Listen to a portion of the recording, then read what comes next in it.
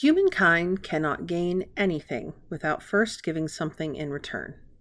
To obtain, something of equivalent value must be lost. That is alchemy's first law of equivalent exchange. Alphonse Elric from Full Metal Alchemist. Hey guys, I'm Christina, and this is your Daily Nerd Devo. Why do bad things happen to good people? Seriously, why?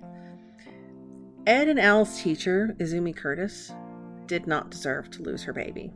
And if the first law of alchemy holds true, she should have gotten something huge in return for such a deep loss. But she didn't. She even effectively took that question to the universe with her alchemy powers. And all she got in return is a lifetime of pain and a guarantee she would never, ever have a baby again. And I'm sure she asked that question, why, every day after that, until one stormy night she met two brothers, also gifted with alchemy, who also didn't deserve to be abandoned by their father and lose their mother.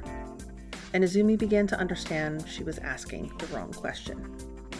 Humankind has also been attempting to answer this question since we've been humankinding.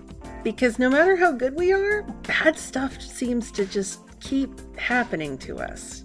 Usually when we least expect it. Rude, right? And when it does, we keep asking ourselves over and over, why?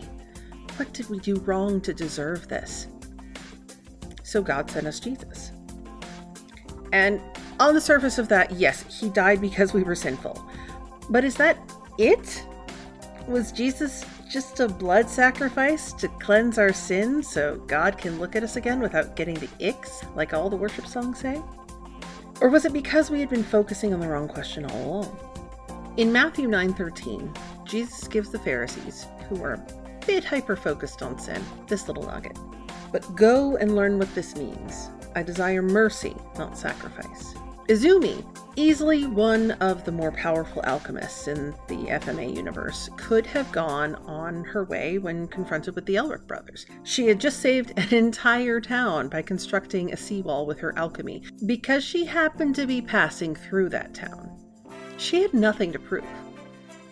But Ed and Al, who had suffered just as much for just as little reason, made her stop asking, why me? And start asking, how can I help the next person in this situation? We do not serve a God who demands sacrifice in recompense for doing wrong. That is the way of the world.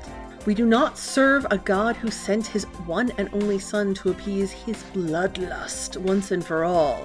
God did not kill his Son for us. He surrenders his Son to us and our ways, so that the vicious cycle of sin and punishment could be broken from the inside. He sent his Son to us on a rescue mission because the world stinks and bad things happen to good people all the time. But if those good people, like Izumi, like Ed and Al, decide to use that experience to try and make sure the next person doesn't have to suffer as much as they did, then little by little, we participate in bringing the kingdom of God one step closer to reality. That's all the time we have for today. If you want to hear more Nerdy Devos every weekday, hit the subscribe button wherever you listen to podcasts.